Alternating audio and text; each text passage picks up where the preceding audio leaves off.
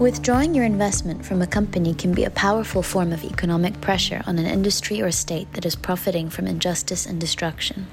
A divestment campaign helps to politically isolate the target and limit its ability to act with impunity. Today we speak with Mahmoud Nawaja, General Coordinator for the Palestinian-led global movement BDS National Committee, about how decentralized tactics such as boycott and divestment on a global scale, as used in the Palestinian struggle, can be used to isolate your target, in this case the Israeli apartheid regime. Hello and welcome to another episode of Troublemakers, the podcast. I'm Phil. And I'm Daria. And we're here today with Mahmoud Nawaja, General Coordinator of the Palestinian BDS National Campaign, which is the leading entity of the global BDS movement, a very powerful struggle. And we're going to be speaking about, you guessed it, the BDS movement, boycott, divestment, and sanctions. Mahmoud, welcome. Can you please introduce yourself? Tell us a bit about you. Thank you very much, Phil. Thank you very much, Daria, for having me here. It's a pleasure. So my name is Mahmoud Nawaja. As you already mentioned, I'm the General Coordinator of the BDS, the Palestinian BDS National Committee, the biggest coalition in Palestine civil society, leading the global BDS movement with our BDS groups, our partners, strategizing, coordinating, and strengthening the global struggle and solidarity for Palestinian rights. I'm a father. I'm a father of three, and I live in Ramallah. Great, thank you. It's great to have you here, Mahmoud.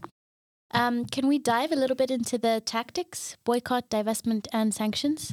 Tell us a little about this. So let me just clarify, because some people thought that Palestinians are struggling only against military occupation. We do have military occupation, but it's the regime is not limited to the military occupation. It's a settler colonialism, apartheid regime, and military occupation. In West Bank and Gaza, in the occupied Palestinian territories of 1967, in Israel, where Palestinians who have an Israeli citizenship are discriminated against with more than 60 laws, and also adding to that the denying of the Palestinian refugees' right of return, where the refugees are 50% of the Palestinian population. So we have military occupation, settler colonialism, and apartheid regime, inspired by South Africa anti-apartheid movement, the civil rights movement of the US, and different movement and struggles. And mainly from our own struggle, fusing different tactics from 1917 until 2005, when the Palestinian civil society launched the BDS call, the boycott, divestment, and sanction against Israel until it complies to the international law. That call was mainly against the global complicity that protect Israel and its impunity. The global complicity by different country and by also institution, companies, corporation is complicit in maintaining the Israeli settler colonialism apartheid regime. So that call was for having a global response, a grassroots response against that different form of complicity. So Palestinians launched the call of BDS, boycott, divestment, and sanction are the three tactics we are using to isolate the Israeli apartheid regime, as the same happened in apartheid South Africa. So boycott is about boycotting academia. It's an academic cultural boycott. It's a consumer also based boycott. So it's a tactic about boycotting everything complicit in the Israeli crimes against Palestinians. Divestment is the second tactic, which is targeting corporation complicit with the Israeli apartheid regime. Corporation that is maintaining the settler colonialism regime, and it's about pressuring investment in this corporation to divest their investment or disinvest, and even just refuse to invest in such corporation, whether they are military companies, banks, infrastructure companies, and we have different examples and different victories against this corporation, where after the huge pressure and after they lost a huge amount of money, they totally withdraw from Israel. And then the third tactic is sanctions. So sanctions, sometimes people thought that boycott by itself is a sanction and divestment can be a sanction. But what we mean by sanctions here is a sanction on a state levels. So states will be sanctioning Israeli apartheid regime because of their crimes against Palestinian. Imagine that there is an investigation in the UN, and after that they declare that there must be sanction against Israel, the same as what happened in apartheid South Africa. So we have this three tactic that they complement each other in a way of an isolation campaign against the Israeli apartheid regime until it complies to the international law and stop its crime against Palestinian people. In the BDS movements, we have no political mandate. You will be hearing people saying, okay, we are in favor of the two-state solution. Others will be saying we are in favor with a one-state solution. In the BDS movement, we have no political mandate. So it's a human rights movement with the three main basic rights for Palestinians: end Israeli occupation, end apartheid and discrimination, and the Palestinian right of refugees to return. Why do we have the three? Because those are the three basic rights for any political solution. It's the minimum requirement for any political solution.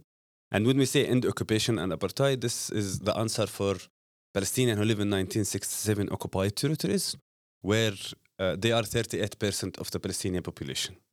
And end discrimination and apartheid against Palestinians who live in Israel and have an Israeli citizenship, where they are 12% of the Palestinian population, and the right of the Palestinian refugees to return, where they are 50%, half of our populations are refugees in Syria and Lebanon and elsewhere, and in Jordan and in the diaspora. So BDS is not about Palestinians who live in only the occupied Palestinian territories or in Israel or in the refugees. It's about all Palestinian people. And the representation inside the BDS National Committee is like representing all Palestinians everywhere. So this is the three tactic, and this is the three objective of the BDS movement. When we launched the call in 2005, we started getting response from trade unions, from institutions, from intellectuals, public figures, that they are responding to the call of boycott, divestment, and sanctions, and they start boycotting Israel. Others start divesting from complicit corporations, but we are not yet at sanctions. We hope we will be very soon. This year or the next year, we will be reaching sanctions. But there was a sanction, that amount of sanction that happened from South Africa when they downgraded their embassy to a liaison office in Tel Aviv, in Israel. So that can be considered a sanction because it's on a state level. So this is the three tactic. This is the main three tactics, but then there is principles and value, there is direct action, there is different other layer of tactics and among other things. So BDS is a human rights movement anchored in the international law that present all Palestinian people everywhere, working to isolate the apartheid regime until it complies to international law.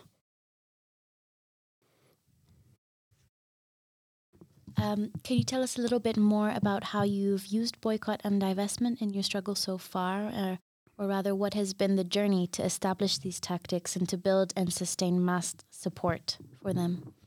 Yeah, so we have different, we have operational principles, and we have some criteria for selecting targets within this tactics. So when we say boycott, we target complicit Israeli companies, products, whether they are part of whitewashing Israeli crimes against Palestinians, or they are based in Israeli settlement, or they have links with Israeli settlements, or they have links with other complicit corporation. So we do our research, we get all the needed information, and we see where their products are being produced and distributed. So there's an example of SodaStream. That campaign we won. The factory totally closed in an Israeli settlement next to Jerusalem in the West Bank, and they were mainly distributed their soda machine in Europe. So it was a huge campaign in Europe boycotting that company until they closed the factory, they moved it. And then there is the academic and cultural boycott. There is universities and academic institution boycotted because they are part of maintaining the Israeli apartheid regime and being part of whitewashing it.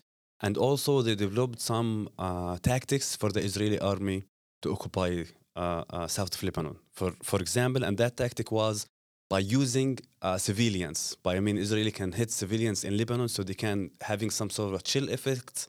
So people will be staying away from the resistance in the south. And also, boycott is is also targeting cultural institution and targeting also festivals like the Eurovision festival, which is aimed to pinkwash Israeli crimes, and they are trying to promote Tel Aviv as the LGBTQ++ hub with a friendly space, which is not, because they only do this to pinkwash their crimes against Palestinians, and the LGBTQ community will play a massive role in pressuring the Eurovision, the festival, until it almost failed, according to critics of Europe, from coming from Europe. This is the boycott, and it's really it's a tactic, but it's really huge. The targeting and everything. And there is the divestment, which is targeting complicit companies, institution in maintaining Israeli apartheid regime. Companies were targeted. Now we are having a campaign against the AXA, insurance company from France.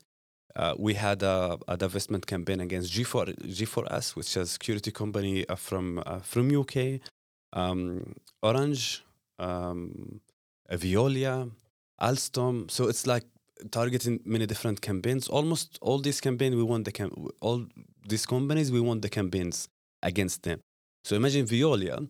Veolia is a French multi-international company that built the light rail in Jerusalem, which connects Jerusalem with the nearby settlement, which is a grave violation of international law and also our human rights.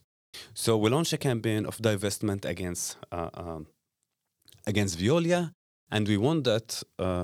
We succeeded in that campaign after Veolia lost $26 billion worth of contracts because of the BDS movement. The last one was in Al Kuwait, a contract of $2.15 billion. So this is one of the company, and then there is the Israeli company and banks. The divestment mainly came from the churches, pension funds, like the Mennonite, the Methodist, among other churches. They divested directly. Bill and Melinda Gates Foundation. So it's that. Just to clarify this. To convince them, to convince anyone of doing a divestment, this is by itself a very long process. So, for example, Bill and Melinda Gates Foundation, they invested in G4S. They invested $180 million in G4S.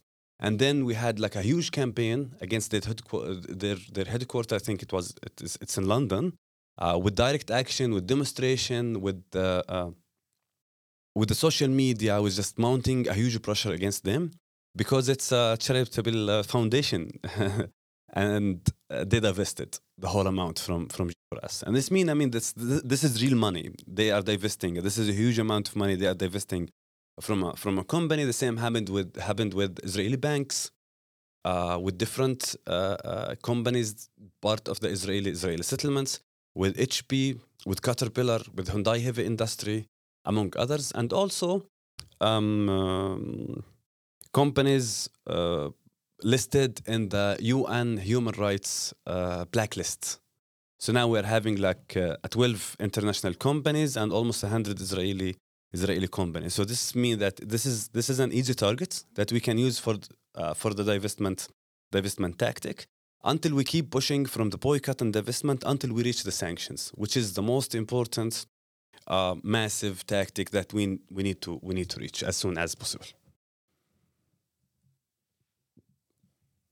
So I didn't quite do the math, but in the fraction of a few stories that you just shared, we're already calculating millions and millions, tens of millions, hundreds of millions of dollars. Billions. 26 billions. 26 billions. Only one company, Veolia. Orange bid. There is the contract, and then if they want to break the contract, they have to pay some amount. Like there's a condition. I don't know what does it mean in English. But Orange, to withdraw from Israel, Orange, the French company also, to withdraw from Israel after we launched a campaign to boycott Mobinil, which is owned by 99%, Mobinil in Egypt, owned by 99% to Orange, the French company, and they also have Orange in Israel. And Orange in Israel was part of the infrastructure of settlements and the communication, the army, and everything. So we launched a campaign by BDS Egypt against Mobinil, to boycott Mobinil. So it's easy. This is math. So whether you will be losing the 30 million customer in Egypt or the 500,000 in Israel. I mean, BDS is not only a moral call. It's not about only your moral obligation. But if you're not listening, you will be losing money because it's really huge. It's massive. It can be very effective. When people are losing that kind of money, I would presume that there's a price on your head and a price on your comrades' heads and a price on the BDS campaign's heads, you know? I mean, have you felt some kind of repression in your life? You know, there's one thing to get repression from the state of Israel, and you're now supplementing that with all these multinational companies, executives' interests, right? Have you felt that in your life? Yeah, I mean, every struggle have its own cost. So, and we are paying the price in different ways, and we know that, we will keep paying the price until we become free, until the dignity for our people. So, I think, I mean, every one of us has paid that price in ways. For me, we invaded my house at 3 after midnight. Kidnapped me. I mean, the whole army. I mean, it's like they brought the whole army to get me from the center of Ramallah, from my house, to take me to an interrogation in Al Jalama interrogation center, which is the biggest in Israel, in the north area. Put me in an underground cell, which is really, really tiny, for almost 20 days. For sometimes there was what they call a continuous interrogation. For like they won't let you sleep. There's no way you can know the time. There's a 2 huge LED lights turned on all the time, and sometimes like people thought that cell can have a window. I mean, there's no windows in that cells. It's a gray, harsh concrete walls. You can't even lay. I mean, you can't lay down to the walls themselves. And at that 3 meter cell, like 3 meter length and 1.5 meters on width, you have your own bathroom. And when you go to that cell, it's really underground, like minus 3 floors. And they open a huge door. You go through a corridor for 3 meters, and then another huge door. That will be the door for your cell. So if you scream, if you shout, no one will be hearing you, and you will be hearing nothing from outside. So it's built for a total isolation, for a psychological, psychologically they want to kill you in that cell. And then the interrogation, the downgrade conditions, the terrible food. And everything built to dehumanize you while in this interrogation. But then, and you are not able to see your lawyer. But I'm lucky because I have like a very strong movement supporting me, an amazing solidarity network supporting me, human rights organization worldwide supporting me. And then the first day they arrested me, they start mounting a huge pressure against Israel. I mean, the pressure is coming from everywhere. I felt that pressure by the way how the interrogators start talking to me. When they start mentioning BDS and its strength, by like mocking me that, oh, the BDS movement will be arresting us. They said that. So I told one of them, there were 2. I told him, I promise you that BDS can't arrest you here. But at one time, I promise you that if you go anywhere outside Israel, you will be arrested because of your crimes. So that was really a very angry moment for them. I like it, So I really like that moment. So it's like my golden opportunity to at least have a response, to fight back. And then after it was 19, to be accurate, 19 days in that situation. And then they let me out without. This is what we call a reputational damage. They want to accuse me of something that I'm not doing.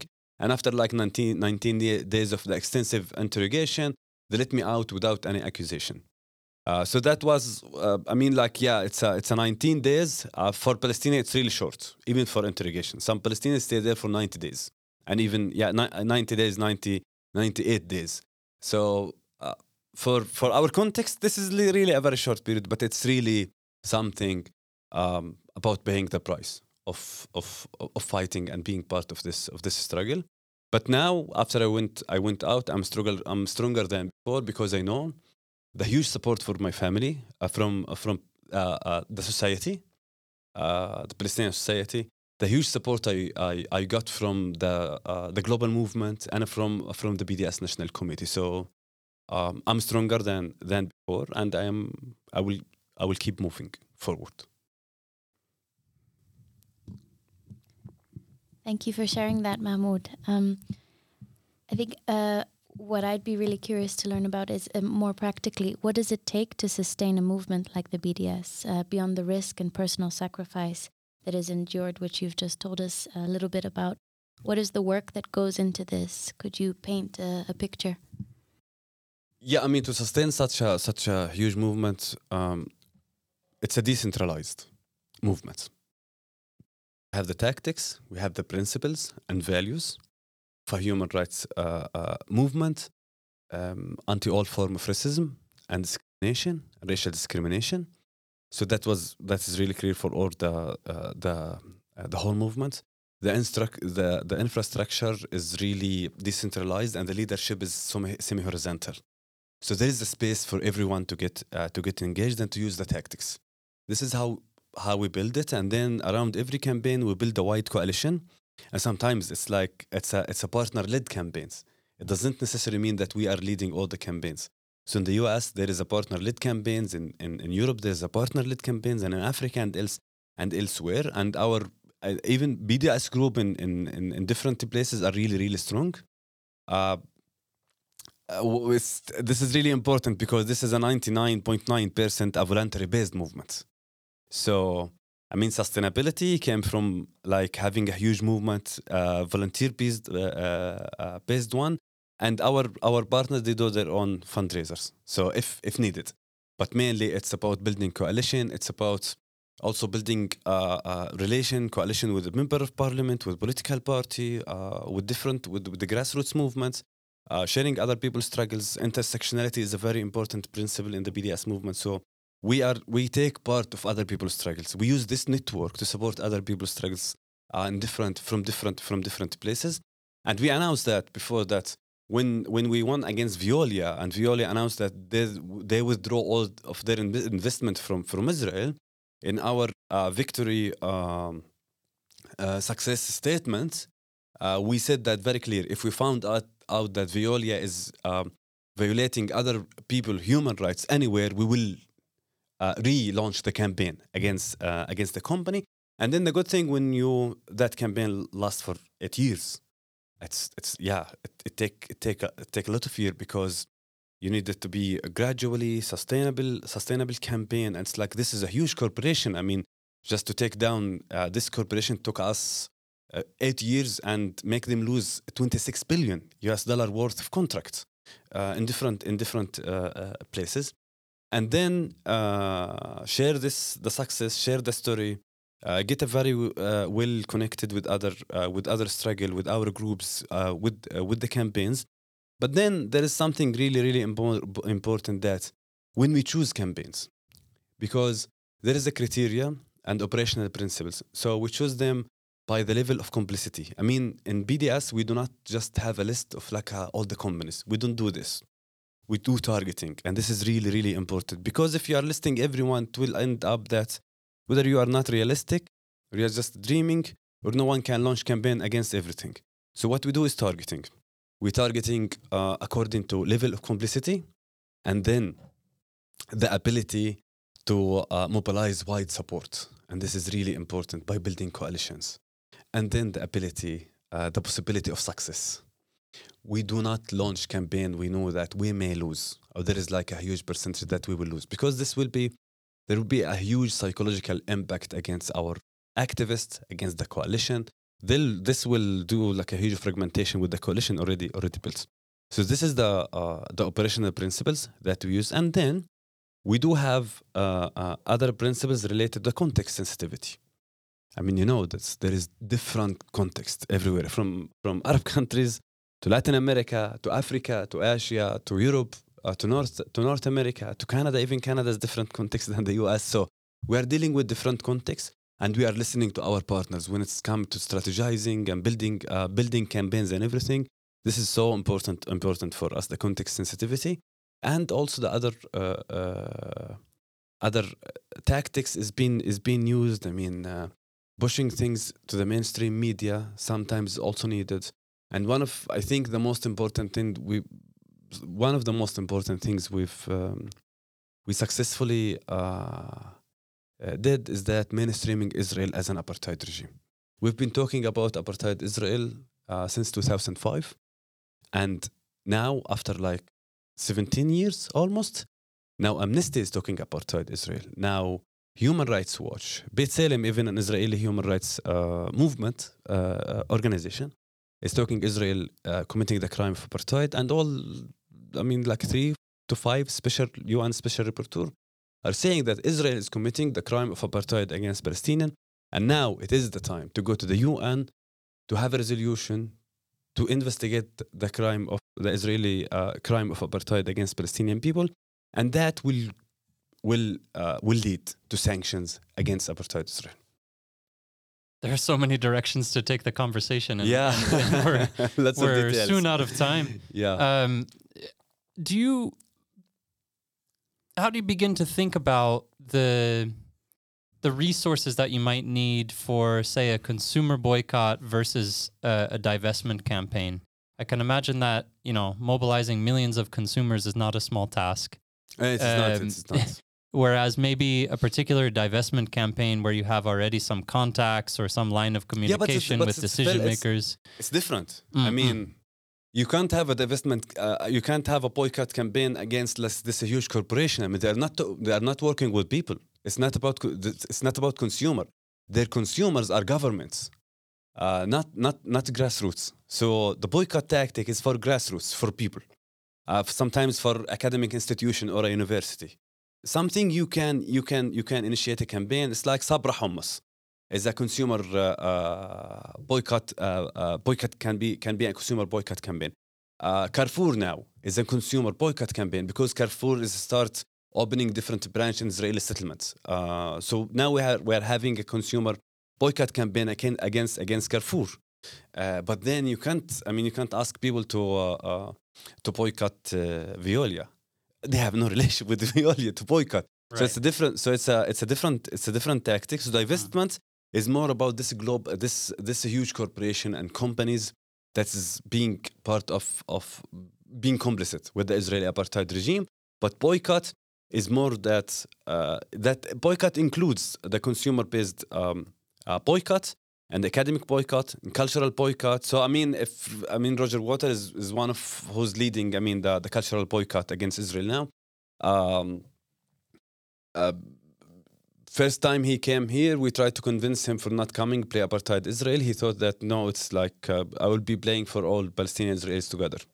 So when he came here, he saw the reality and the situation, and then he apologized to Palestinians. It's still on YouTube, and then he's now convincing others not to play apartheid Israel. So this is a cultural boycott. Stephen Hawking refused to attend scientific conference in Israel. Alice Walker, many Stephen Hassel, a Holocaust survivor, joined the academic and cultural boycott against Israel, and many other. Many singers, artists, they refused to play apartheid Israel, to come participate in events and something in Israel. So this is the boycott. Do you often have to reach out to these big people in various sectors? Yeah, of course. And how do you get a hold of them? We campaign against them. If they announce that they are coming and play a concert in Israel, we start mounting pressure against them. Fans play a massive role, usually through commenting on Instagram and Facebook. Sometimes really very hard to reach these celebrities, and sometimes they are really totally ignorant of the whole situation. So you need to mount huge pressure against them. They need to feel the heat, and they will cancel by the end of the day. Sometimes they mainly cancel because they become sick. We are totally fine with that. They can be sick, but they need to cancel. And sometimes you need some other celebrities to contact them, to convince them. So there are other celebrities are part of the campaigns, like DJs for Palestine, for example, and many others. They are helping the BDS movements and reaching out to celebrities to convince them not to play apartheid Israel. But they know very well that celebrities coming to play apartheid Israel, there will be a reputational damage because they are taking part of whitewashing the crimes against Palestinian people. They will be complicit in these crimes against people. So there will be a price they will pay later, and they already know that. So they whether they boycott Israel, saying that we are boycotting Israel because it's an apartheid regime, or they just refuse or cancel. And last question from me, for our listeners, how can they be involved? They can just go to the bdsmovement.net website. There is they can click on Get Involved. They can subscribe to our mail list. Usually take action sent to people. There will be campaigns, announcements, and different things. But they can click on Get Involved, and there is it will open a map. They can choose which country they are and their location and a city even. So that website will link them to the nearby BDS partner or BDS group or activists, so they can campaign together. This is one thing.